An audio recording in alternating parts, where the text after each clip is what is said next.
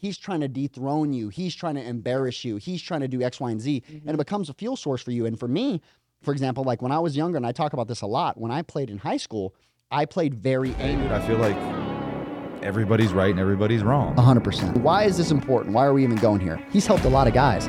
He's also not had success with a lot of guys. Come in with a purpose, and they're very intentional with what they do and how they do it. From the majors to the sandlot, baseball and softball share space in one place. Welcome to the farm system. Fellas, and the ladies, welcome back to another episode of The Farm. Oh, this can be unfiltered. We're going. We go. I mean, listen, at this point with the podcast, we got to, you know what I'm saying? We're going to do some, live. we got some reorganization. Spicy up in here. Yeah, we got some reorganization going on. But listen, I got a treat for y'all today. Listen, they never had it, but like, again, along with it is that, first off, let me give you the intro. All right. It's not good for you to intro yourself. Let me intro you. All right. If there's anybody that can intro you, it's going to be me. Bring me home. All right. So Taylor and I have been best friends for over a decade, almost a decade and a half. We're getting close. We're getting close. That means Getting we're up getting there. old. Yeah. All right. But we're going to go through the whole, backstory of what all those things look like, and all those things as well. There's so many stories that I think will come up, and also to be interesting podcast wise between you and I, just going through all the conversations of so many years and so many moments. Hey, I got some but I stories think for y'all. Yeah, I think this would be some interesting things of like diving into a lot of this stuff. But in any case, Tay, why don't you go ahead again and just give them some of the background, some of the things that you've done, X, Y, and Z there, and and I'll add some flavors, some things I'm sure you'll probably keep out of your normal intro. But go ahead, proceed. Sure. So, obviously grew up in Vegas, went to UNLV, had 3 minors in addiction prevention, marriage and family therapy, and leadership and civic engagement. So as soon as I hopped out of college, started working in a women's and children's rehab center. Had a really great time, really great experience, then moved on to managing a women's sober living house here in Las Vegas, and another great experience, and just kept furthering my career in substance abuse, substance misuse, the recovery space, rehab, residential treatment centers. Long story short, ended up working my way to becoming the assistant executive director of a residential rehab center here. So in total, spent a good 6 years in mental health and in substance misuse and recovery. So that, landed me, ended up working on a bunch of different projects in the mental health space, which has been really, really awesome. Yeah. So over the years, you've had a lot of broad experience on a lot of different things. Definitely, I think just like with anybody else, and I think, really fits what we're doing as a company is how diversified, everybody here has a diversity of different talents and different things they're capable of doing. And so it's like, okay, well, first off, that's all great. Our audience loves that you've had all this diversified audience, these things, X, Y, and Z. But like, why the hell are you on the podcast? What are we talking about? And also, too, again, why do you bring so much value to athletes and a lot of these things? And again, now, I think some of the bigger things is, one, I think you have a unique experience of understanding, like seeing the farm before the farm, right? Just even before the farm, obviously, with where I was personally, how, kind of gravitating towards this direction. But then also with that as well is having the effect of, okay, and then the farm started and how it progressed all the way through. So you actually have a unique place of like understanding kind of the heart of the company. And then also with that as well, I want to dive into is all these different places along with that, not only from a development standpoint, but also dive into personally a lot of things that people struggle with all these things as well. So I do want to spend majority of time there, again, with I think a lot of that. And again, what I think is like some of the bigger issues that people are struggling with, athletes and a lot of these things that are now becoming not so nuanced, I guess, maybe, along with it. But why don't you kind of the first kind of start too, Tay, was back in the day, nobody wanted to go see us. Like sports psychology wasn't the it. It wasn't something that people like to talk about. It wasn't something that, a lot of people like to go in depth on. Now it's become, much more prevalent, especially after COVID and some of these other things. But once you kind of step there again, like how it used to be, how did that, it used to look. Yeah. No, for sure. So funny enough, I was thinking about this, recently, because in 2012 was when I decided to start speaking. I was motivational speaking for, years, starting in 2012. And I started my brand and was going to speak to different, athletic teams, different youth teams, different organizations, from real estate to hair schools to, you name it. And back then, the title mental performance was almost unheard of, right? Like it was Tony Robbins and Eric Thomas and like just these big names, but people didn't know them for mental performance. They knew them as speakers. They knew them as a life coach. They knew them as, just being a motivator. And so as of recent now, I've noticed that almost every professional sports organization has a mental performance coach or a mental performance Or master. a whole department. A whole department. Yeah. Yeah. And it's huge. And one, I think that is incredible, and it just shows how far sports have come in recognizing mental health and recognizing, the struggles that athletes face at, elite levels. There is no, I used to refer to it as the invisibility theory. Like, well, you're famous already, so you don't struggle with that. Well, no. Yeah, there's no struggles with being, Yeah, in the public eye. Yeah, you get a big contract, you're not worried. Yeah, you make millions of dollars. That should solve everything. Yeah, that's it. That's it. And growing up, I had the unique experience. My dad trains fighters, and he, was training fighters at elite levels. I mean, I had the opportunity to meet Olympians. You mean me, for example? Yes, for sure. Elite. Yeah. All right. Yeah. Hey, don't let him fool you. I was putting him in toe locks in That's true. the high school. Gotta okay? watch out for the toe lock. Watch out for those toe locks. But I got to meet some Olympians, and I got to have conversations with them, and I saw that they were not invincible, and they also had their struggles, and they also had identity issues. And Sometimes worse struggles than, normal people that are, again, doing other things as well, just because of the performance, pressures that they put on themselves. And also too, and again, I'm sure you'll dive into this as well, is like people don't understand along with that is like, okay, sometimes people are elite because of traumas and things they've had in their past that they're trying to prove somebody wrong. And again, like guilty, I've talked about some of these things in previous podcasts, again, even with Bianca and some of those things as well. And also too, back in the day, even when Bo and I would go into some of the depths of, again, like, everybody has their childhood traumas. I don't think there's a human I've ever met that, again, unless they're not aware, that hasn't had some type of. We have all got a good little ace to score. Somebody's parents said no to them when they were young, and it caused a trauma in their head, right, of not getting those things. And so I think it's something that people run past all the time is like, I even call myself out about these things because when you listen to, and there's been a lot of documentaries coming out lately of some of these elite guys, like for example, the Michael Jordan documentary, right? Huge. Obviously with Kobe passing in the recent years. And then right now they just came out with the Derek Jeter, the captain, one that just came out. I don't know if you've had a chance to watch that one. And It's on my list. And I haven't either, but I've gotten some of the snippets and things of that. And when you listen to some of these guys talk, and especially because I've done my own personal work with those things, and I know you're, really big in those areas as well, is you start to hear some of these things of like, for example, Derek Jeter and Michael Jordan both said, they were like, I remember every single person that ever doubted me. Like it's imprinted in their head. Like they use that as fuel. And I remember I used to do the same thing, but also too, it wasn't always rooted in the most healthy places. Right. And my intentions and also my mental health wasn't always in the most best places when I was rooted from that place. It worked out. Again, Michael Jordan, and whatever you call worked out, right?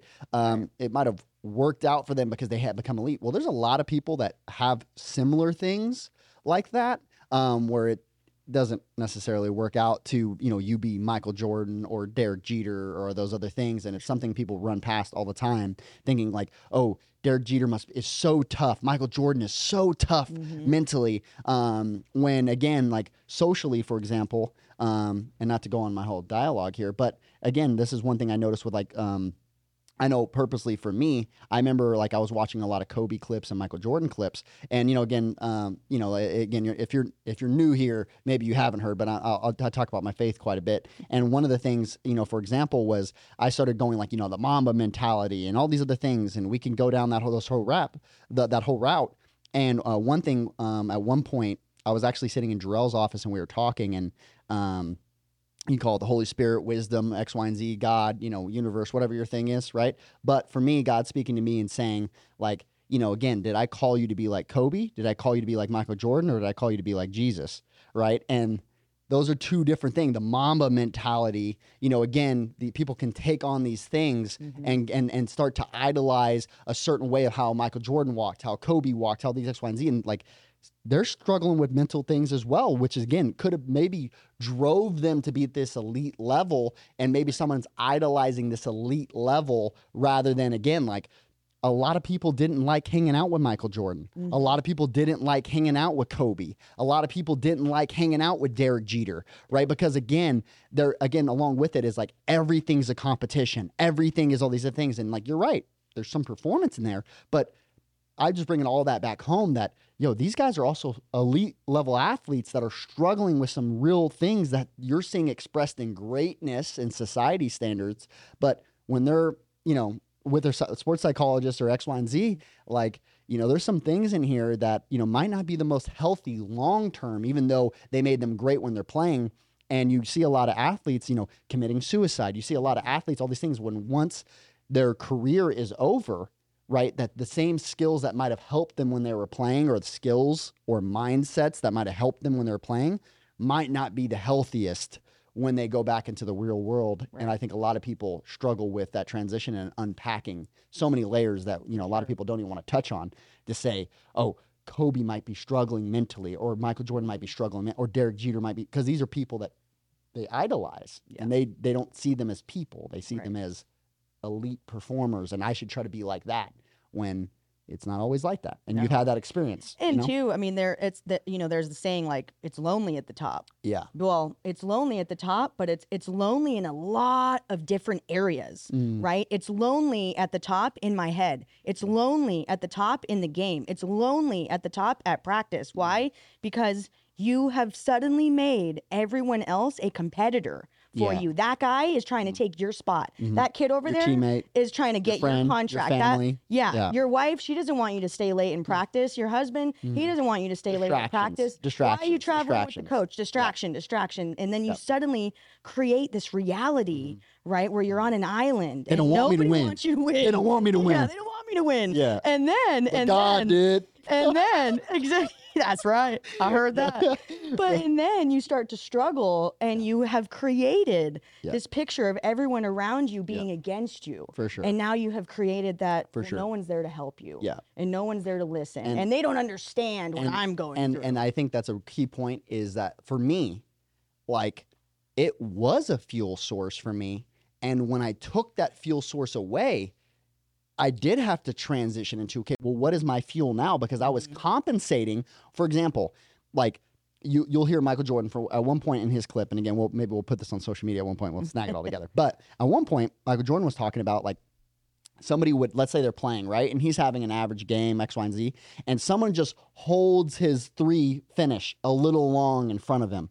He would take that and be like, all right, I'm turning it on. I'm gonna put up 50. I'm gonna put up 60, right, or whatever. He's gonna use that, where that little thing, right, that's disrespectful. Now I'm gonna turn my game on, and he would use anything, because it is a fuel source. You can convince your brain that he's trying to dethrone you. He's trying to embarrass you. He's trying to do X, Y, and Z, and it becomes a fuel source for you. And for me, for example, like when I was younger, and I talk about this a lot, when I played in high school, I played very angry, right, and that's when I played very well. Because I was compensating for my insecurities. I was compensating for how the other team would talk about me in X, Y, and Z. So I remember, for example, one game in my head, it was a summer game. I was playing I was playing at Shine High School. Our rival was Shadow at the time, right? And Shadow was like a comparable school that they're a little bit better than us, but we could beat them, right? And especially when my head was like, with me on the mound, we could definitely beat them, right? I can control the game, all these other things. I can hit, blah, blah, blah.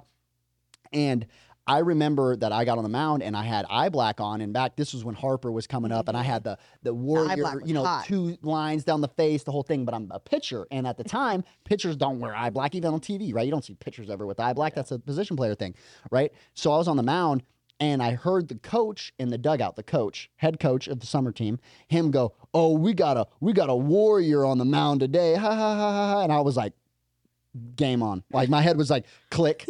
I struck out like 16 or something like that. Yeah. Like I was pissed. Like he was just like that from that point forward. I'm like, yeah, like that's all I needed to get me going forward. And then we'll idolize that or put that up on a thing. Like that's it. That's the type of player I want. That dog. I want these other things.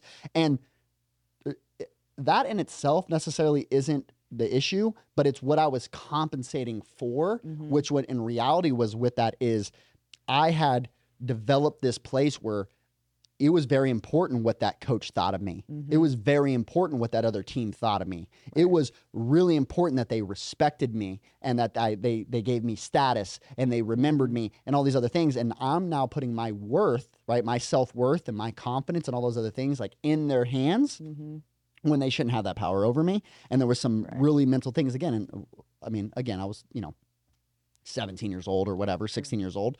But again, like these were real things that I had to develop in my head.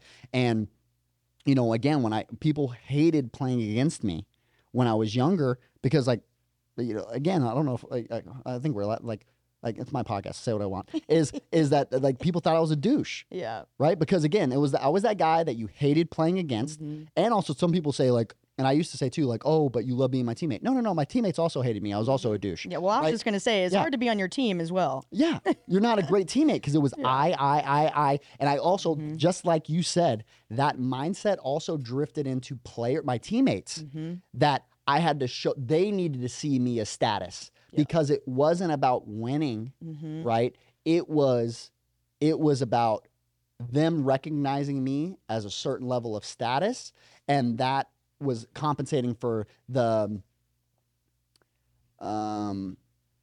inadequacy or the lack thereof status when I was growing up. And I grew up poor, and I grew up with, we grew up with no status, and I didn't have any, these other things along with it. And there were some other things going on. And I just bring all that up to say like, okay, you see this elite performance and you idolize that player on the field, but like there's a lot of other things that are going on that might be making those things. And maybe, there's some transition and some other things that are happening, that there's life beyond sport. There's like actually caring for that person that is on TV, actually caring for what's going on with them at home. Right. And like nobody, for example, like, and God forbid, like any of these players, like nobody wants to see, like, again, nobody wants Michael Jordan to, hurt himself or, nobody wants, again, these are elite performers. We think of them as these things and they're people. Right. Yeah. They're people. Well, and I know you've talked about a lot of different stories throughout the podcast and its, existence. And, there's been times when you faced a lot of challenges and triumphs as well. Like you did break your hand in college, Yeah. There were a lot of things that you experienced. You did lose your dad. You did, the inevitable relationship issues. And again, too, like, I'm curious to know how many coaches you had that asked you about your mental space and where you were mentally when this series of things happened for you in your, college career. Yeah, no, I mean, I think, I know for me personally, one, I did a lot of the little things that people like relationship wise, right? Like a lot of coaches, especially for men, along with that, I don't think that there's ever a coach that really asked me relationship wise. And I had some bigger things going. I had one coach, like, again, like, even when I was like at Pine Bluff, I remember when, relationships stuff going on. I think my girlfriend cheated on me with a best friend, the whole thing happened, and me coming in and being like, hey, these things happen. And he was kind of in the mindset, again, how he had grown up and all those other things as well, of being like, okay, well, like, not necessarily like, again, like it was like, I don't think that people typically at the time, and also how things are developing, is like coaches develop that skill of how to unpack that, right? Because, what does that mean to me? Like, again, you have to know me as a player, you have to know, me as a person, you got to know all these other things. Where I do want to give a shout out to the same thing too, is like when I was in junior college and I did lose my dad, that my coaches at the time were pretty receptive and the same thing. And were, even my teachers at the time, like gave me some slack in certain areas, even in high school. My dad was sick multiple times throughout my life there. Like, again, we made some adjustments and people helped me through those times. But, along with it, I think that I didn't have a sports psychologist, or I didn't have, Right. A therapist, or, we didn't have a team therapist or somebody that I could go to, or, and then also too, it never was even offered or even brought up as, hey, here's these resources. And I know, for example, I was just talking with somebody this morning, and now they have, again, Bianca has her app, but there's also too so many apps now out there where you have access to therapists, you have access to these people for a monthly fee, where Huge. you can start to, take advantage of some of these resources. And I know you're like the Omega of coming through with resources that people have access to that they're not even aware of. Yeah. But, and also too, it's just like, it wasn't cost effective. There, there's these other things where now, like, again, you could talk to once a week with a virtual call with, again, some of these apps, like $60, $60 for 4 weeks. Yeah. Like, it's like, there's access to some of these things that, like you said, like at the time we didn't have apps, we didn't have all these other things. But as I went through these other struggles, or the bigger one too, out of all these things, like dad was definitely tough. The relationship was definitely tough. Well, how about the little things of, at every level I've ever played at, I was the man. And now I'm not. And I'm sitting the bench. And I'm hurt. Again, when I broke my hand, right? Like, I'm not playing now. It was my identity. I'm struggling with these things. Again, as I've talked about on the podcast, again, at other points, like I did steroids and stuff. Okay, what was I taking steroids for, right? What was the underlying reason? What was the root for that, right? And then on top of that as well, okay, now on top of that as well, of being like, now as I am on steroids and what that is doing to my brain, and how I'm thinking, and testosterone levels being through the roof and all these other things. I'm like, okay, all of those effects, who's like, no one's there unpacking those things with me, like these. And then also too, like, I think hopefully everybody can remember too, like what it's like being 17, 18 years old. I'm not too far away from that. It's been a little over a decade now, but I remember what it's like, again, trying to unpack some of those things by myself, and also at a time and in my life, and also too in sports where mental health was not was not something that was actively really talked about. Yeah, the education just wasn't there at that time, I don't believe. And I mean, even again, like I mentioned, I was around a lot of elite athletes myself, and I would see guys, they get injured and then they get on pain pills, and then they're addicted to pain pills. Yeah. And then, and that would happen in an instant, that would happen in a moment. And again, like that guy or a girl, whoever, may have just worked their entire life, essentially at a comprehensive level, to get to this point, and then they're injured, and then they get pain pills, and then they're addicted, and then they don't have the resources, and then the coaches just aren't able to unpack, like you said, that they don't have the training, they don't have the education for it. And now, again, we've come so far, and it's so amazing. And nobody helped them. And nobody helped them. When they went through those things, they're just Right. like, I had to figure it out on my own. And Right. blah, blah, blah, Now blah. you're talking about generations Yeah. of not understanding how to help someone through that time. And again, you're a teenager, you have high hormones, you're going through a ton of different things. You're in a different state. I mean, for those of you that don't know, Joey played in at least 4 different places. Yeah, 100%. Away from home, Yeah. away from everyone, No he wasn't family making there. too many friends. Yeah, didn't He's have lucky money. to get me on the phone. For sure. Right. Yeah. So again, like being again on that island of isolation and feeling alone, that is a very hard place to be. And now again, we are lucky to have apps that you can text. You don't even have to hop on the phone. Yeah. You don't even have to show your face. Yeah. You don't. It's so easy now to get that help. And as you don't long got as to, it could be ask for it. anonymous, right? Like Anonymous. Bianca's, right? Where Yep. it's like, I don't got to give them my name. I Nope. don't have to give They them don't a have thing. to know a and thing about and I you. could just say, this is what I'm struggling with. I need help. I need help. Mhm. And I don't need you to even identify me right now, because I feel, again, that's Right. maybe the reason I wasn't reaching out in the first place. I don't want to go sit down with a therapist and tell them that I'm having, these issues, because again, maybe as a male, like, oh, I feel like it's weak, or I feel like, again, X, Y, and Z, or whatever those things might be, right? That your mental things that you're breaking through. And with that also being said, I do think that in some areas it can go extreme the opposite way, right? Of that, there is the piece of, okay, hey, like, there is these things of going along with, with it. Like, again, for example, just because I'm facing adversity, right? There's going to be, it's like someone said no to me, I'm a trauma. Like, no to me when I was little and it becomes a trauma, right? Okay, like, yes, we also too, on the same sense, and I guess maybe somebody would, call, and I think it was overused the opposite way, in the same sense of like, oh, we're creating all these snowflakes, da da da da da da. Okay, look, let me speak to you as a coach too, as well, right? There is a middle ground of like, yes, actually preparing and teaching skills of how to manage adversity, setbacks, and all these other things. And yes, can we stumble upon things and learn how to put a Band-Aid on things? And can we, X, Y, and Z throughout our lives? Yes. But a lot of times, again, even like some of these elite athletes, some of these Band-Aids that they've created or how they've repurposed that for fuel for sport. Well, some people are repurposing that fuel for negative things that are not, for, again, maybe, again, obviously when it gets crazy into, maybe they're stealing a ton and they just steal from all their friends and they steal from their teammates and X, Y, and Z, or they're a bully or they blah, blah, blah, blah, and they're bad teammates, right? And you're like, and you're as a coach going through, well, why is he acting like this and why is he X, Y, Z as a teammate? Well, there could probably be, again, maybe he's, something's going on at home. Maybe, again, he's compensating for all these other things and all, X, Y, and Z, all those things. But all of this is attached to and not separate from performance, right? Sure. And I think that's a big piece as well. People understanding is like, as I unpack these things, it gives me freedom to express holistically more who I actually am and how I can actually perform.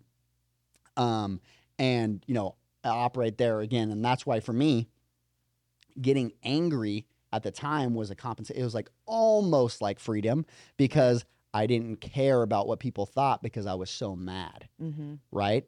And then when I got in college, it became, I can't play angry anymore. Right. Because I got stiff.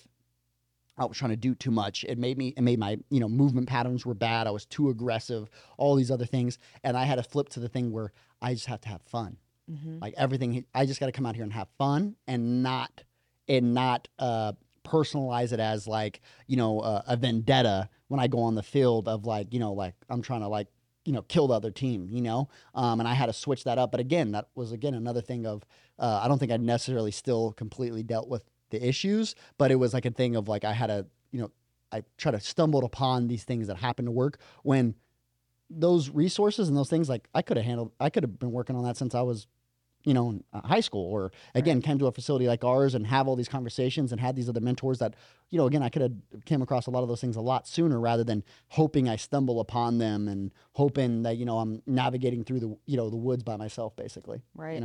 Well, and I think too, again, we talk a lot about the identity and, for a player like you did reach a lot of titles, right? You did get good grades. You were an All-American, if I remember correctly. You did play D1. You played at a lot of, really high levels, and at each different state. I don't want to run past that. I was never an All-American, but I was all conference, all region. Okay, there we go. I got all conference, all region. I did the chancellor's list, a whole bunch of things, but the All-American thing I never reached though. Okay, all right. Well, keep you humble there. Yeah, keep me humble. Yeah, could have, would have. Yeah. But all the other titles that you got at different levels of your life, how do you think, did the titles affect you every time you got a different one, every time, you hit a new level? Where was your mindset?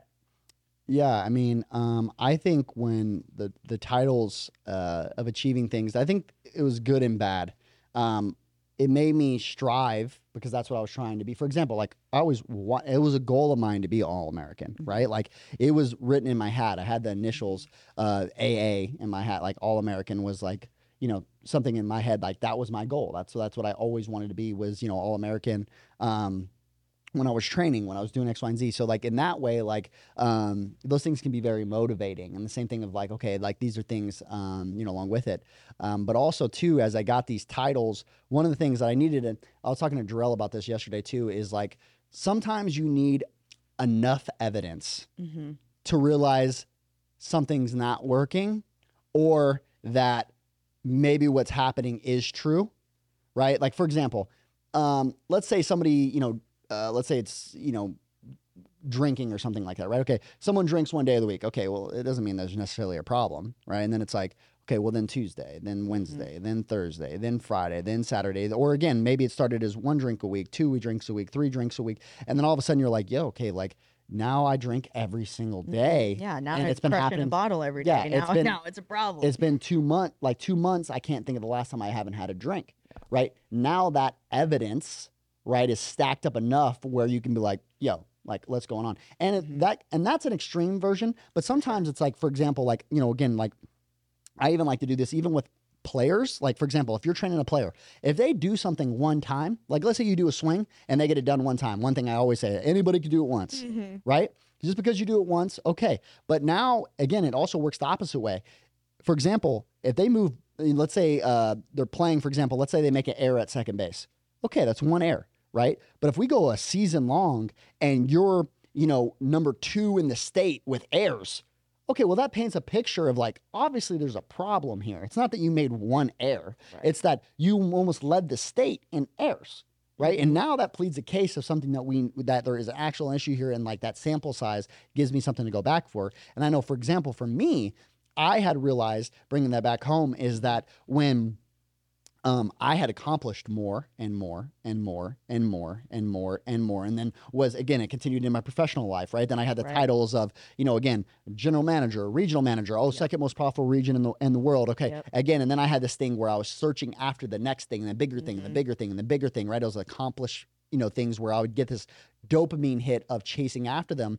But every time I achieved something, the title or the thing became less rewarding, and it became empty. It's like drinking salt water, I kind of call it, right? Like you keep drinking and you need more and more and more and more, but it's never quenching. Like it's, you know, and I think that as I did that more and more, the evidence stacked up enough because it almost worked, you know?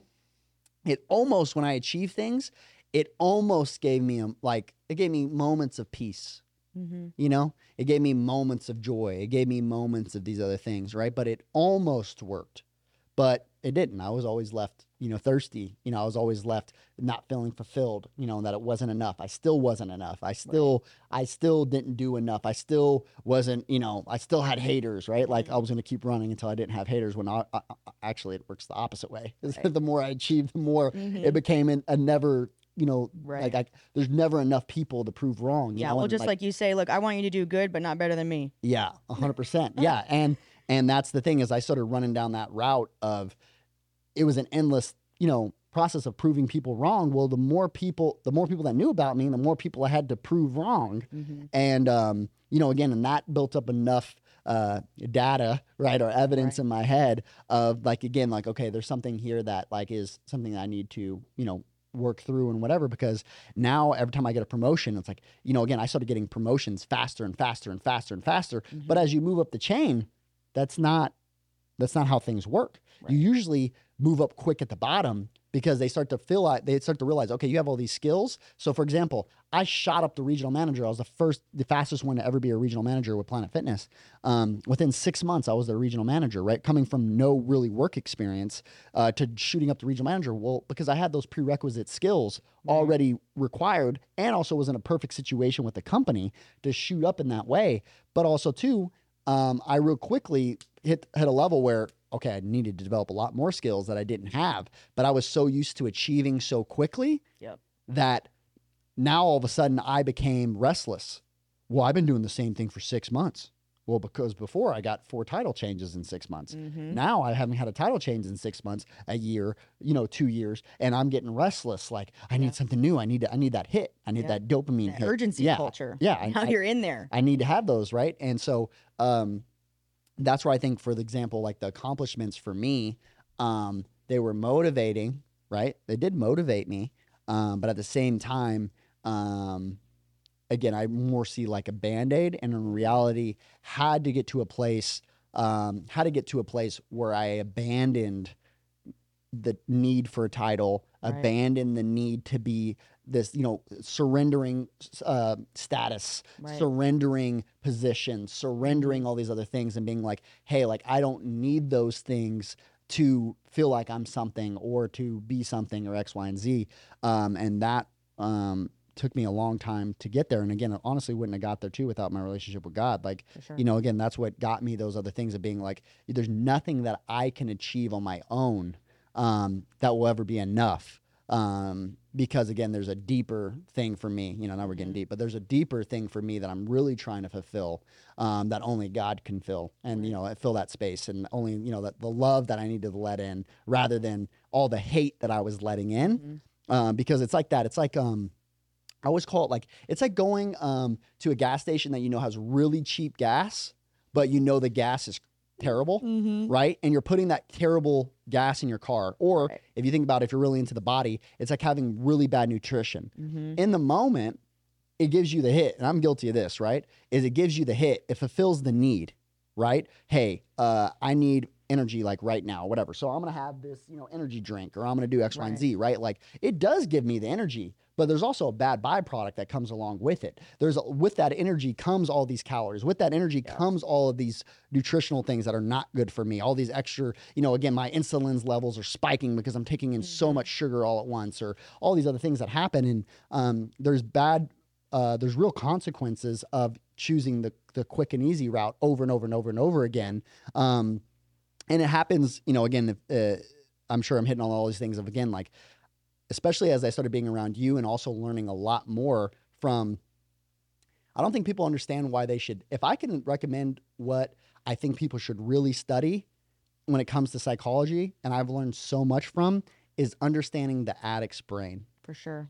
If you understand the addict's brain, it gives you so much perspective on your brain. Obviously, again, almost to the point where if you're not careful and you look, it's like WebMD and you're like, oh, I got that too. Oh, I got that too. I got that too. I do that. Now, and then the coming up the surface on that was realizing I do have that too, just not to that degree. Right. And not to the degree where, you know, again, like, you know, I'm, you know, doing meth in the bathroom or something like that, you know, to do whatever. But I do struggle with some of those things as too, but they've gotten it to a place where it's overwhelmed them. Like, you know, again, it is now, they've fed that wolf for so many years. They've fed that, you know, for so many years that all those things have happened. And again, like you'll have much more than that, but from spending time around you, and then also too, really studying traumas and really studying people that struggle with some of these things, is that understanding, you know, what I was going through wasn't my personal human experience. Like I wasn't a unicorn, right? Like, again, and that's like, I call it like the devil's lie, right? It's like he's trying to isolate you and be like, you're the only one going through these things and you should self-isolate and blah, blah, blah. And this is, and society kind of tells you the same thing, right? Where everybody puts this little front on, this facade, and they act like, you know, they haven't gone through these things as well, or they haven't processed these things as well. And I also too, I think a lot of people don't want to have the conversation because it seems like a dark convo, right? Where it's like heavy, like a heavy combo. But in reality, the light comes afterwards, right? Of going through it and actually addressing it and facing it head on and like talking about these things. And if you see almost like it's like going, it's like almost, I almost kind of see it like going to the gym, right? Like when you're at the gym, like, yeah, like there's some stress that's going here, not to overwhelm, but again, overwhelm the muscle, it tears, right? You don't stress it enough, it doesn't grow, all these other things. There is some stress there where I do have to address what's going on. There is some heaviness here, but also too, after the heaviness becomes the light feeling, the good things that come from unpacking some of those things. And then you get, when you start, it's just like working out there. It's not the working out. It's, you know what comes afterwards. The dopamine hit becomes, you start doing it because you know what comes afterwards. And that's what starts getting you. So again, like talking about these things, having these deeper convos, unpacking these things becomes something you want to do because of what it brings you after you go through them. For sure. And, you know, getting into the topic of addiction, you know, addiction can disguise itself in a lot of different ways. For sure. And in a lot of different extremities. And that's one of the things that I have found most common with elite athletes and people that, you know, have substance misuse. It's they're performing daily with extremes, right? So, you know, you like to go to the gym, but now you're spending 6 hours at the gym every day. Or some people will live in the gym all day. They'll eat their lunch at the gym. They, you know, they're there. That guy who's trying to make it to the UFC, like he's in the gym a lot. And one thing I love about baseball and MMA is they're both sports of failure and getting punched in the face and getting knocked down. And to experience that every day and get hit every day and fail and strike out and get out and miss that ball and, you know, have that over and over and over again, that takes a lot of resiliency, and you have to be relentless, right? To face that much failure. And that's when it becomes so important to understand how to process failure and understand what failure is to you. And like you talked about, okay, well, now you're leading the team in errors. Well, how are you processing? Are you able to recover? And it's the same thing with fighting. Like, okay, well, can you get punched in the face and not get knocked out? You know, or if you do get knocked down, like how quickly can you recover? When somebody has you, you know, in a submission, like, are you able to get out? And I think that's what translates into our life often is so quickly we can feel like we're in a rear naked choke and can't get out and can't remove the arm. And that can become the elite mindset of feeling that way. And like, you know, I see you in here, you put a lot of constraints.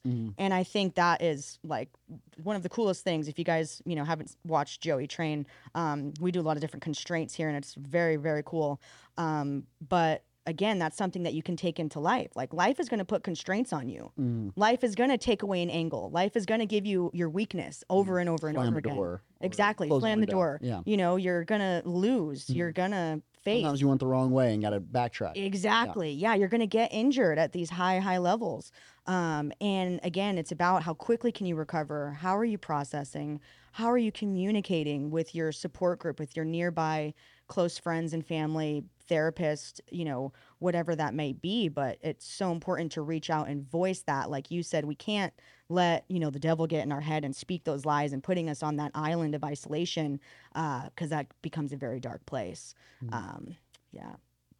Yeah, no, I think a big thing too that like a lot of people, you know, miss along with it is like, you know, for example, like when the reason that we use so many constraints when we're actually in the room is it's really a brain thing, right? Is constraining the brain and constraining the CNS system to respond a certain way, right? And being like, hey, I'm taking away all these other options. Like you can't do this, you can't do this. Well, then it's starting to force you to self-organize within those constraints to find another solution. And while there is more than one way of doing things, right? There's only so many ways. And again, as the human brain and how we do things, like don't get me wrong, there's more than one way of how I can process these things and how I, you know, what route I go and what story I put behind it. But, you know, one of the things I talked about is one of my friends, their dad is a psychologist. And one of the things we would talk through was like, okay, like he would say, he would try to unpack this. And again, how his brain worked was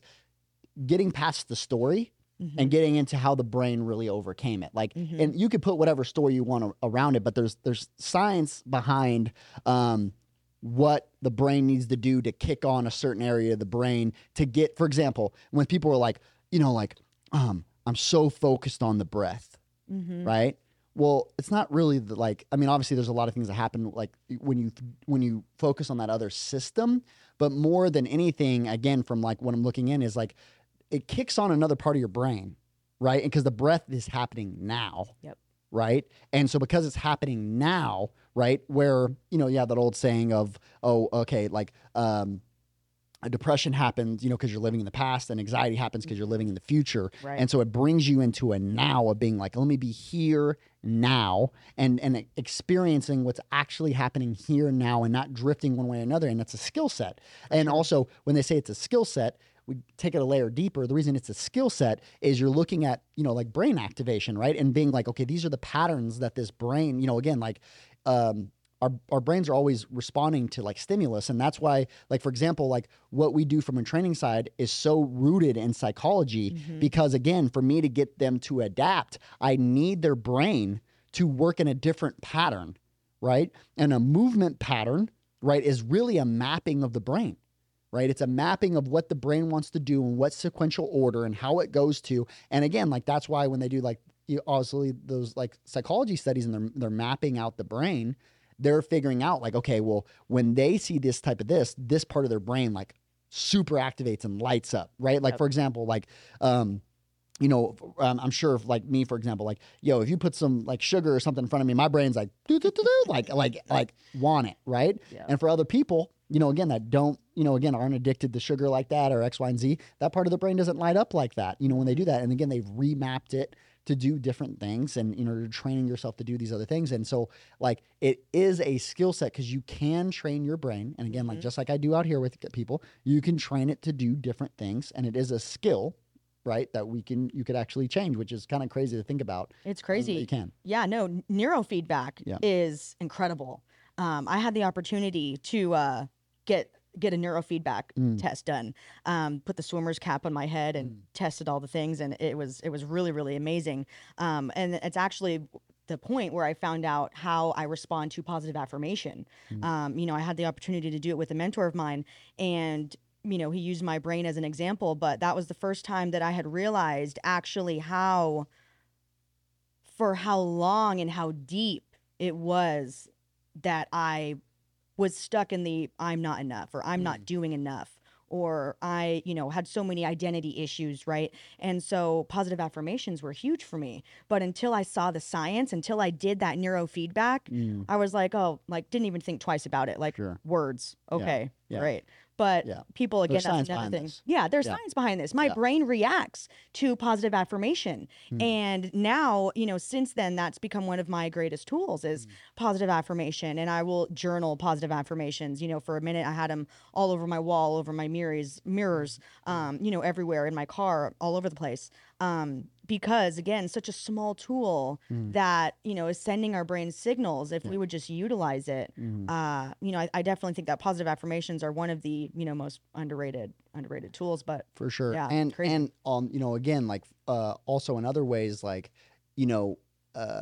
also knowing obviously seasonal and what are those things, like, for example, we could also be addicted to positive affirmation. 100%. Right. 100%. And so like now it's like I need not like, again, like I need you to tell me I'm doing a good job. For sure. I need you to pat me on the butt. And also too, certain seasons of my life, I think what people get confused in unwrapping all these, at certain seasons of my life, I might need more of it right now. For sure. I might need more attention in this area right now because again, my dad just died, or I just, I've been dedicating my life to this goal for years and years, and like it just blew up in my face. Yep. Right. And it's hard getting my momentum back going again, and it really hurt me, right? And it really hurt my ego, or it really hurt these other things that I maybe had identity in there. Maybe again, I set myself up for some of these things, and I might need some of that as well, and I think that's the thing is we try to put it like in a box. We try to put it in a box where it's like, it would be bad if we did that forever. But it's like medicine, for example, again, like if I'm taking ibuprofens every single day because I'm in pain X, Y, and Z, and it makes the pain go away. Okay, but like it doesn't mean that me taking ibuprofens is a bad thing. Sometimes I just have a headache, right? And it's like, okay, boom, and it goes away, we're good to go. But if I'm constantly not drinking water, which is what's causing it, well, then again, I should fix the root issue along with it. But it in itself isn't necessarily a bad thing. And that's where, like, again, I think along with that, because there is a lot of jobs and again, a lot of things out there in the world that are really like, it doesn't even jobs, whatever you want to call it, like that are like thankless. Oh, for sure. Right. And again, along with that is that, for example, like, there's a lot of things that I've had to do through my life where it's like, if I was waiting, and again, I think that's what kind of prepared me was like early in my life, I didn't get a lot of positive affirmation back of, it was usually critiques. Right. Now there's blind spots for me that I've now had to deal with of understanding like that's how my brain started working because that's all I heard all the time. But because of that as well, a lot of times don't go searching. Like I'm not waiting for someone to come and pat me on the butt. Right. You know what I'm saying? So that does give me an advantage over, again, for some, if it was flip flop the opposite way where you couldn't do anything without somebody sitting there and patting you on the butt every step of the way, all the way up. It's again, like a lot of things that I do, I actually get the opposite, not positive affirmation, but negative affirmation on the same sense of people affirming that they don't agree with how I'm thinking, or they don't agree with how I'm training, or they don't agree with how I'm running the business, or how I'm spending money, or where I spend my time, or whatever that might be. Right. And so the bigger that need is for those other things, again, like there's everything in between of how that maps out, and like, kind of unpacking those things of, in reality, getting to a place of like not needing external For sure. things For sure. And it's funny you mentioned that because there's one thing I've seen a trend in, and I've seen it with a lot of fighters, and I've started to see it a lot more in younger athletes where they constantly want the spotlight. Look at me, look at me, look at me. Hey, hey, look at me, look at me. For sure. And by no means am I saying like they're just chasing attention. For sure. But in a sense, Yeah, sometimes. yeah, sometimes. Or you know what I think about? It's an immature brain. Think about it with too. I always think about, for example, when I'm around my nephews, and let's say they're like 5, 6 years old. Dad, watch this. Watch this. Hey, watch me this. jump over this rock. Yes. Right? Is like you want that, especially at an adolescent stage where like you really do need that affirmation and those things younger. And sometimes when those needs weren't met when you were younger or whatever those things It are, carries you're in. looking for that. Yes. Or it develops later in your life that sure. you saw someone get a bunch of attention and you were envious of those other things and everything in between, right? Yeah, everything in between. And it's funny because a lot of times, I'll hear our elite players, they're really good in the classroom. They get great grades, and I think it goes to the extremes. Like scholar, student athlete, student comes first. Amazing. Now on the flip side of that, the athlete that maybe isn't that great is usually your class clown, gets in trouble, gets sent to the principal office. Listen, nobody call me out like that. Yeah. Direct hit. But I think it's so interesting. And I think, and maybe again, if you had advice for that player, being that, you were so close to that reality, so many young players now I feel like are struggling with the look at me, the watch what I can do. Yep. And it's carrying to the classroom. It's carrying it home. What do you tell that player? Yeah, I mean, I think there's a lot of older.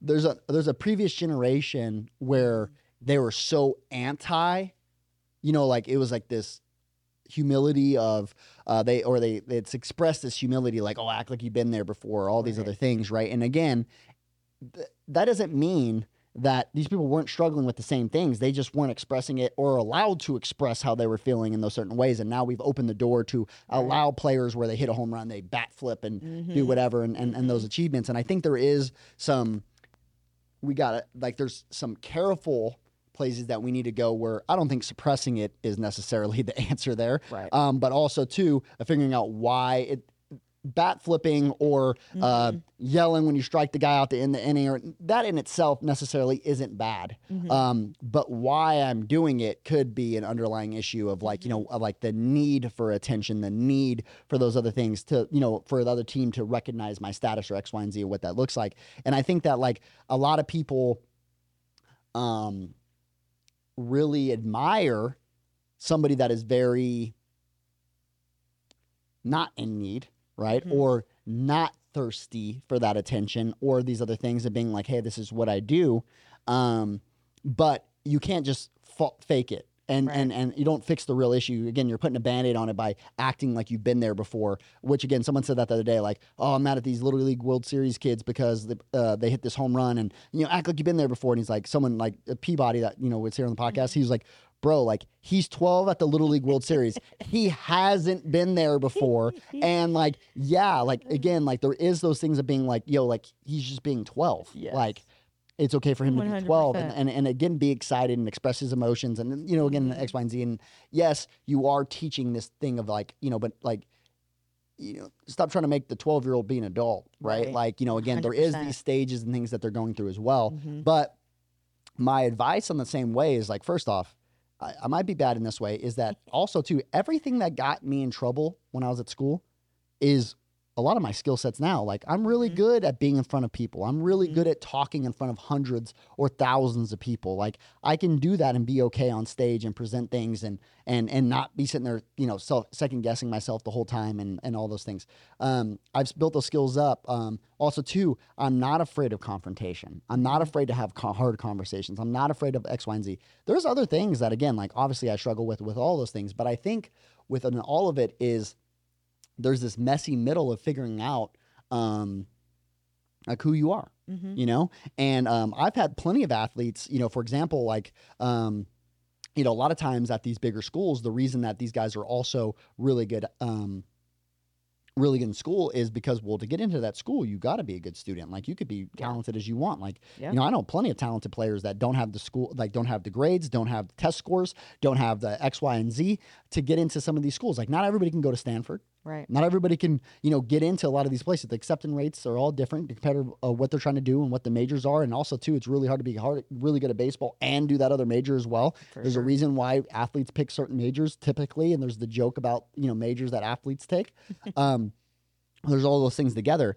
And I don't think particularly that you need to be one way or another. I think Gary Vee, for example, is, he was talking about that the other day of like, hey, like, it wasn't that I was not smart because I didn't get good grades in school or X, Y, and Z. Just like it wasn't what I was interested in. And also too, like, a lot of things happen out of, he explained it like, fear, right? Of people acting certain ways because of fear of like, again, I can't get on stage because, I'm afraid of what people might think of being X, Y, and Z. Well, other people just like have no desire to be on stage. Like, like that's just, I like, again, like that's not my thing. It doesn't get me going. It doesn't fulfill me, blah, blah, blah, blah. And like the root reasoning behind that is so much more important. So I think the bigger thing for me and what advice that I would give in that same way is like, hey, look, like you're not crazy. You're not this, you're not that. Like you're human, right? You're things are happening in your life and you're responding in the best ways that you know how. At the time doesn't mean it's right? Like I forgot. I was reading or someone said this the other day of being like there's you're right. But here's the truth, like you're right. Like you got a piece of this, right? But there's also a deeper level of truth that's along with this. And I think along with it is like, hey, like, every day I feel like I'm becoming more of me. I'm releasing more things. And again, it's not linear. Like there's, ups and downs. Mental health isn't just like better and better and better and better, just like anything else in your life, right?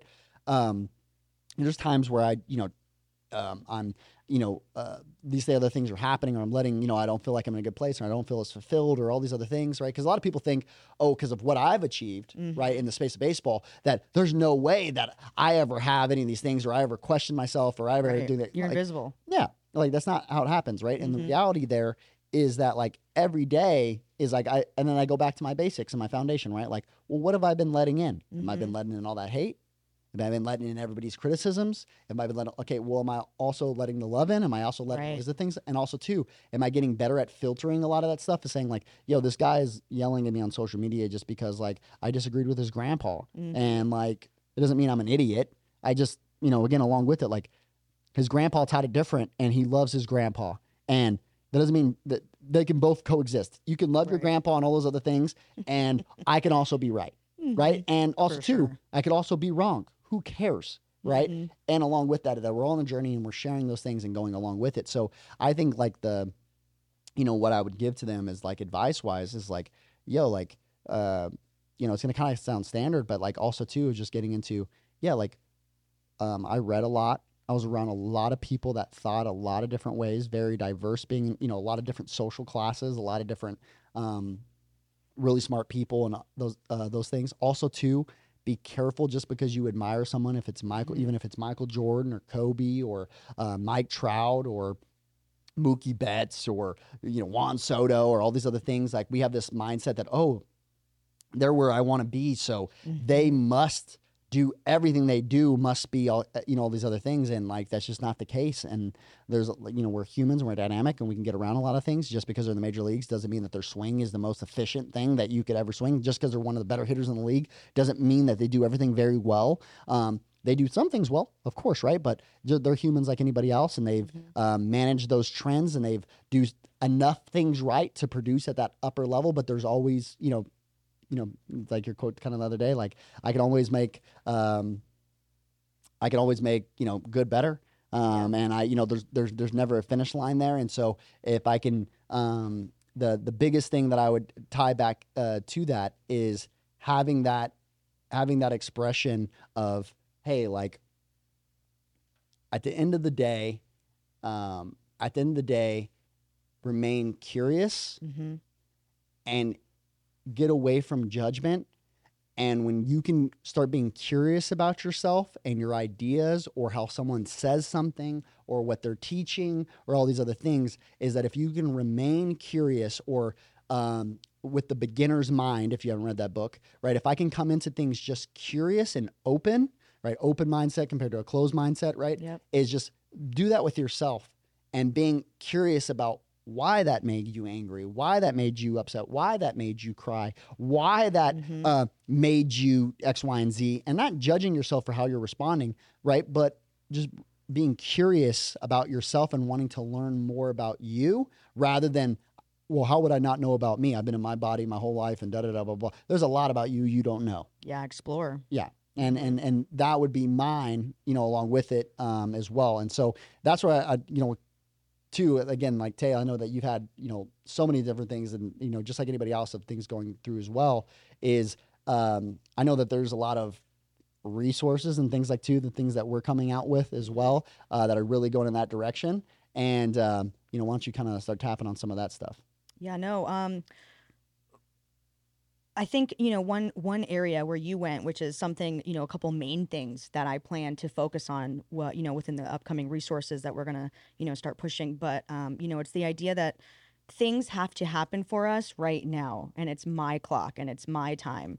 Well, we'll have to get rid of the clock. We have to leave the clock, right? Mm-hmm. Like things will happen when they're meant to happen, and trust the timing. Yeah. Again, like going back to our relationship with God, like it's God's timing for me, when things happen, they will happen.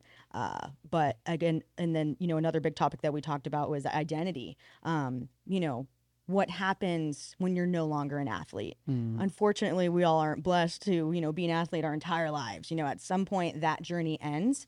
And so a lot of things that, we're going to kind of get into and dive deep and explore are human, right? We're not always going to need to explore the athlete. We need to start exploring the human and all the other roles that we take on dad, take on mom, take on partner, take on all these different things that we need to explore.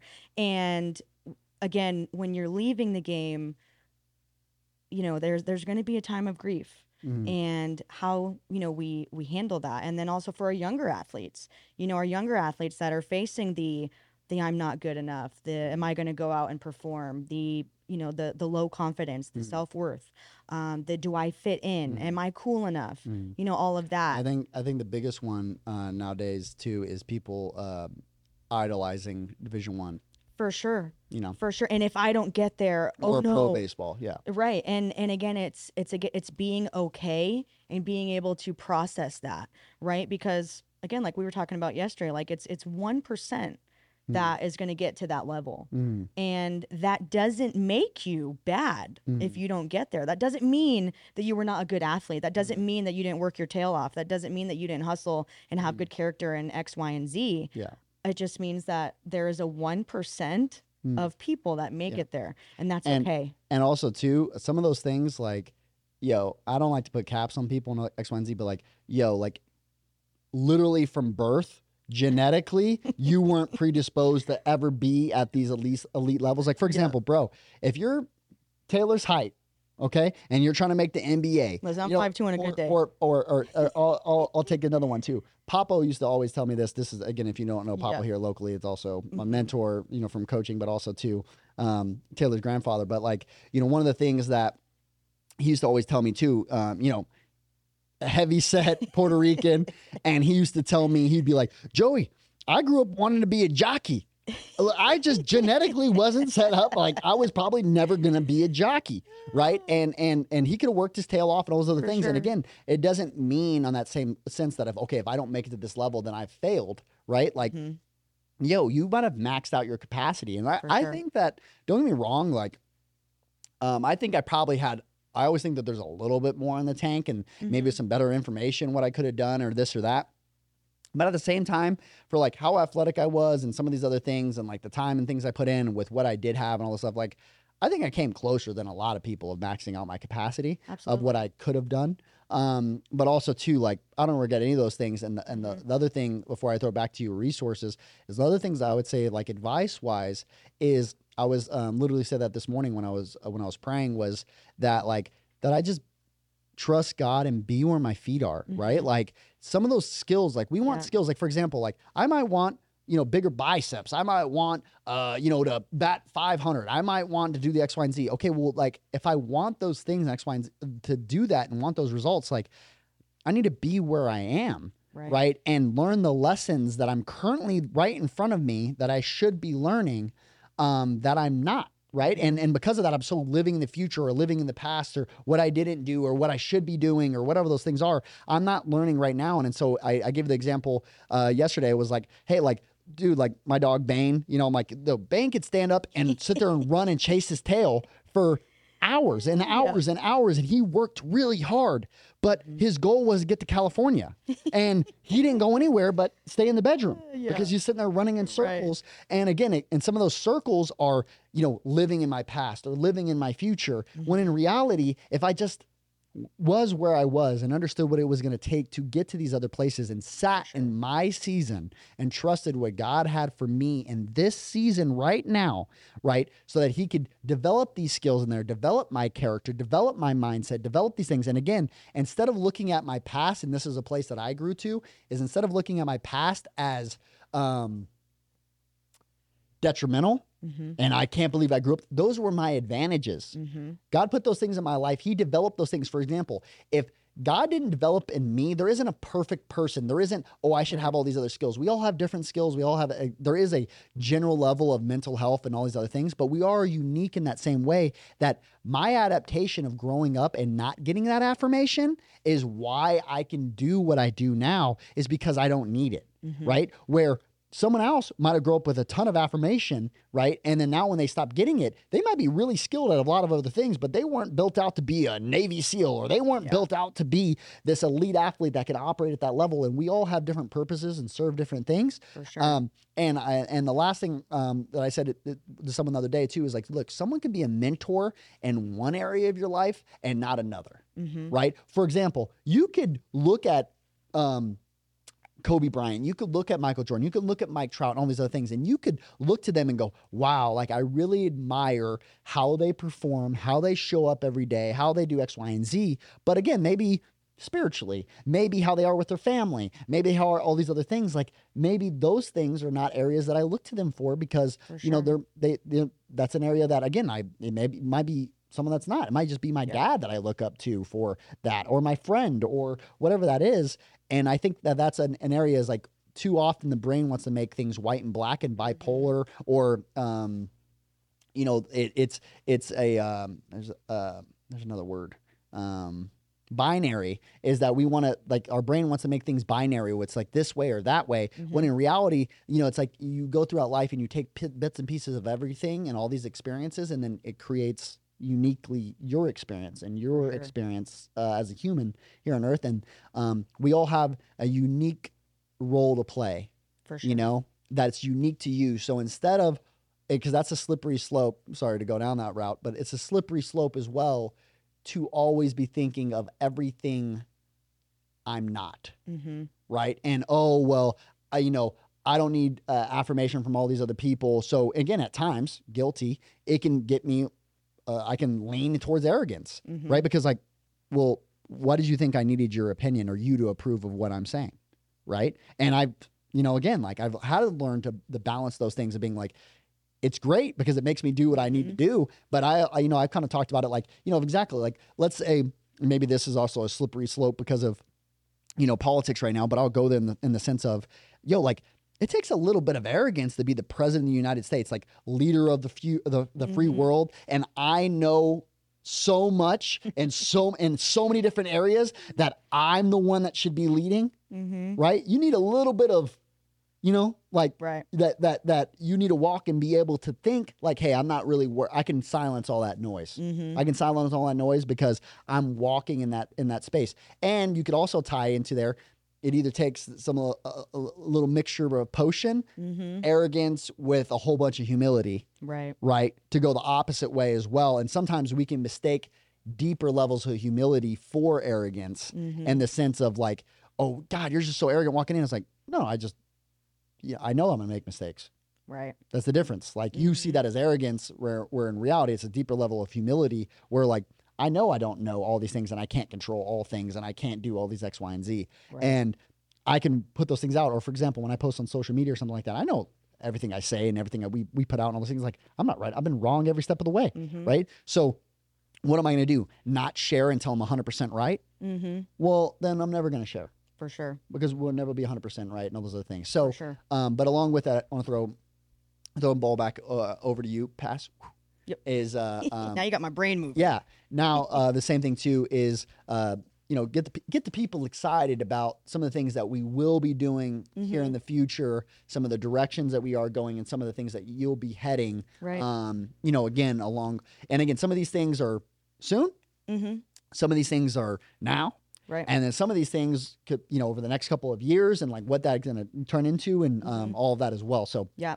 Well, just to scoot back a little bit again, like where you said, being okay with like, I'm not going to be right all the time and I have to be open to failure and losing and all those things. Like, look, growing up, I've been an expert at failure. I've been an expert at not winning. yeah, I'm good at that. Like my freshman year played at Gorman. They only had a varsity softball team. And that was my first year playing. Okay, so you can imagine how that went. Facing pitchers, I thought that ball was going to kill me. All right, but I got out there and I still, put the work in and played the game. Also, listen, y'all, I'm 5'2" on a good day. All right, with the right shoes on. Yeah. And I was over at Gorman also trying to play basketball. Okay, now played JV, nothing crazy. But still, that was like to play JV basketball at Gorman was huge back then. Like they had a really good team that had won state, I think like 3 or 5 years in a row. Crazy. But there I was, 5'2", trying to play basketball. Mind you guys, that was my last year playing basketball. I realized at that level everybody was a little bit taller than me. Yeah. But I took on softball and I played, a bunch of different levels and or a bunch of different schools because I moved around a bit, trying to just, was chasing all these things. But again, I failed a lot. Made it into 2 different police academies. I'm obviously not a police officer right now. Yeah. Another failure that I had perceived. I grew up doing MMA, getting punched in the face, losing a lot. I remember, I'll never forget it. My first competition, I went against this lady. She was a little bit older than me, and it was just because of the weight bracket. And I had her in the deepest choke you could think of. Like I was on my tippy toes, or I had her in the air, and she didn't tap. And I was like, "What is going on? Like this lady is bionic." And again, like for me, mentally, worked my tail off, made weight, did all the things, still lost. So again, I'd like to think like the reason I'm so good at mental performance now and meeting so many different realities is because I have failed in a lot of different arenas. I failed in front of a lot of people. I have failed, for whatever that means. I define it in a bunch of different ways now that I'm older and a lot more mature, and, have grown my emotional intelligence, significantly from when I was younger. But the reason that mental performance strikes my interest so much is because I had to tap into my own so many times in so many different places, in sport, in life, in career. And I had to utilize a lot of different things. And a lot of those different things is kind of what I plan to bring to the farm, which is, a journal, an interactive journal that prompts you to think certain prompts, certain questions that help me get out of a lot of ruts, that help me get out of a lot of dark spaces. Reflect and be able to reflect, be able to process. Because again, I didn't always feel like expressing my emotions. Better than anybody, my family isn't the greatest at expressing our emotions. So I would journal a lot. I've always been a writer. I love writing. It's always been my escape, as well as, working out when I was younger. That was also another escape for me. But now I'm at a place where my body has limitations. My shoulder is not the same. My back is definitely not the same. Years of wrestling, my back is toast. So I can't do all the things I used to do. So again, with that, what are my other resources? So, again, all those things that I plan to bring are things that have helped me, things that I have actually done myself. There is nothing that I will have somebody else do that I haven't done and that I don't believe works. I think that there is, people get lost in translation where, well, have you done it? Well, okay, yes, I have. I have tried this in my darkest of times in a bunch of different arenas. And, the other thing that has helped me a lot become a high performer after so much failure is having a planner and putting down, logging my activities, logging what my day looks like, logging, whatever it is that I'm trying to focus on. A lot of us, when we're heavy thinkers, right? You and I were, thinking a lot. We have a lot of thoughts throughout the day. How do we organize that? And so again, that's another, something that's going to be in, what we'll kind of call a high performance planner of some kind. But in that high performance planner, I plan to be able to help others theme your months. What's your focus that month? What's your focus today? How are you going to utilize your time? How do you plan to get better today? Never mind yesterday, never mind tomorrow, but what can we do Intentionally growing. today? Yeah. How can we be more intentional? I like to remind myself every day, today, how am I going to show up? What are my intentions today? I literally have in my planner, if you were to look at my planner right now, you would see 9 a.m. every day, set my intentions. Every day. It doesn't fail. That's what I do. That's my time block to set my intentions for the day, what I plan to achieve.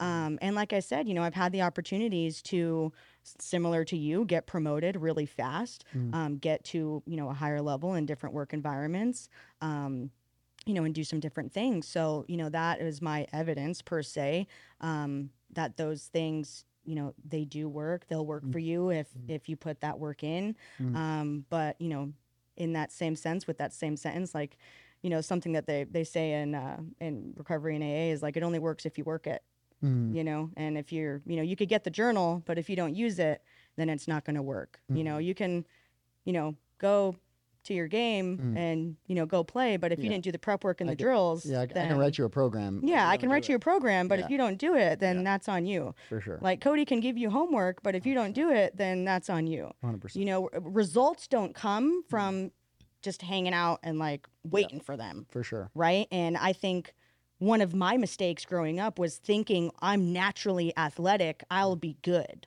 I'm naturally athletic, I'll make the team. And that wasn't always the case. Yeah. I was the opposite. I was like, I was always like, everybody's better than me. I got to work. My coach, my senior year, I didn't play sports because I did too much nonsense. But the coach was so upset, and I could see it in his eyes because, again, I was a natural athlete. But I was like so far out of emotional intelligence. I was not mature. I was, being a typical teenager, doing all the things, wilding out. And, that, I had to sacrifice my senior year of playing for that. But again, I do believe in God's timing and God's journey. And, with, like I said, getting to experience so much what I perceived at those times as failure, I do believe that gave me an edge, later on in my life, now in my adult careers, failing so much is really what has allowed me to win now. Yeah, I love that. Yeah, no, definitely. And then also too, we're going to do, we have some resources as well. Like I said, some of those things are now, right. Some of these things are future projects and some other things. And there's a bunch of things that we also have the marks of, like what we're going to do with athletes in-house, and also too, what we'll be able to do with them remotely and all these other things. And also some really cool things that might, some seeds that are planted that might come down the road with, great podcast and great guests and all these things that we want to do is bring from that side, and what we'll bring into Farm Plus of all these other resources when it comes into, again, like, daily videos or exercises to go through, or, reflection plans, or like for example, like, for big parts of my life, again, at one point I used to really, write them out and all those things as well. Now I do a lot of it mentally, and I do write some of these things down as well when I do my reflections of what that looks like. But having an intentional growth plan, right? Like, how am I actually going to develop what skills or what things would I like the things, and how am I going to get there, and what that looks like?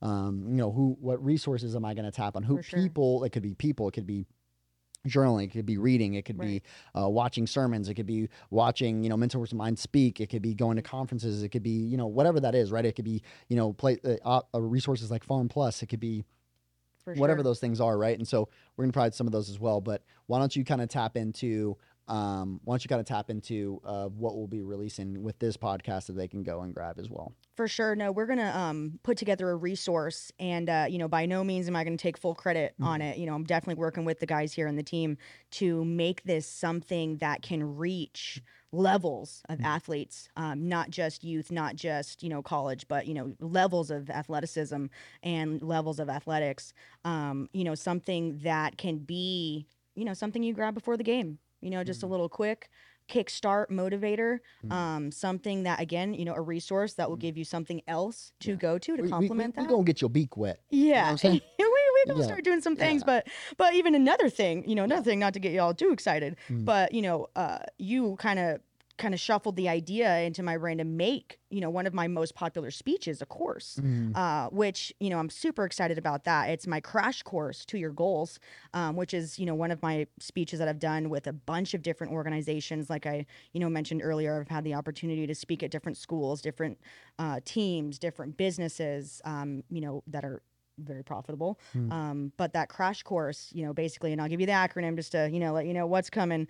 But it's confidence, research, accountability, sacrifice, and hustle.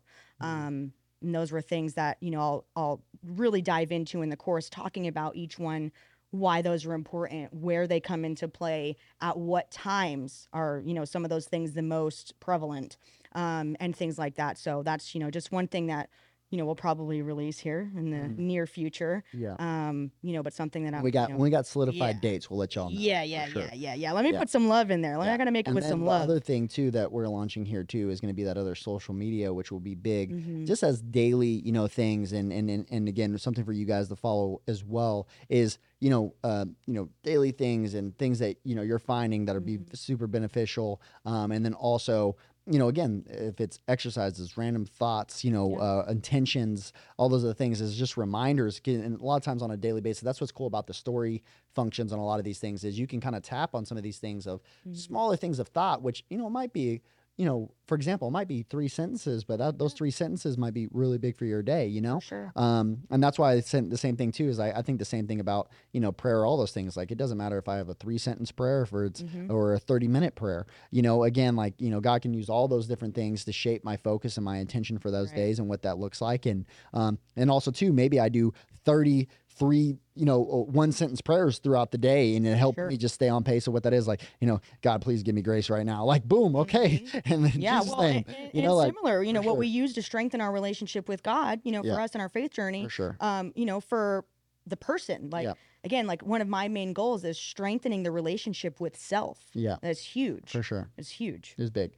Yeah. So definitely, in that way. And, there's so many things that we'll be going through. And again, this by far won't be the, last, podcast that we do, again. And also too, I think it would be, we actually talked about, and you guys give us feedback on this. We're also thinking about, the same way as being like, okay, like we have consistent podcasts where like I kind of filter you guys through, where again, not only do you guys have guests on and those things as well in different areas of our podcast, but also in ones where I sit down with you guys where again, I'm talking to you, I'm talking to Cody, I'm talking to Nicole, right? I'm talking, maybe Drell with some business stuff, because I have a lot of people now that also reach out about wanting like business advice on what we do as a business and how we set things up and why and all those other things, which is a big passion of mine that I talk about a lot.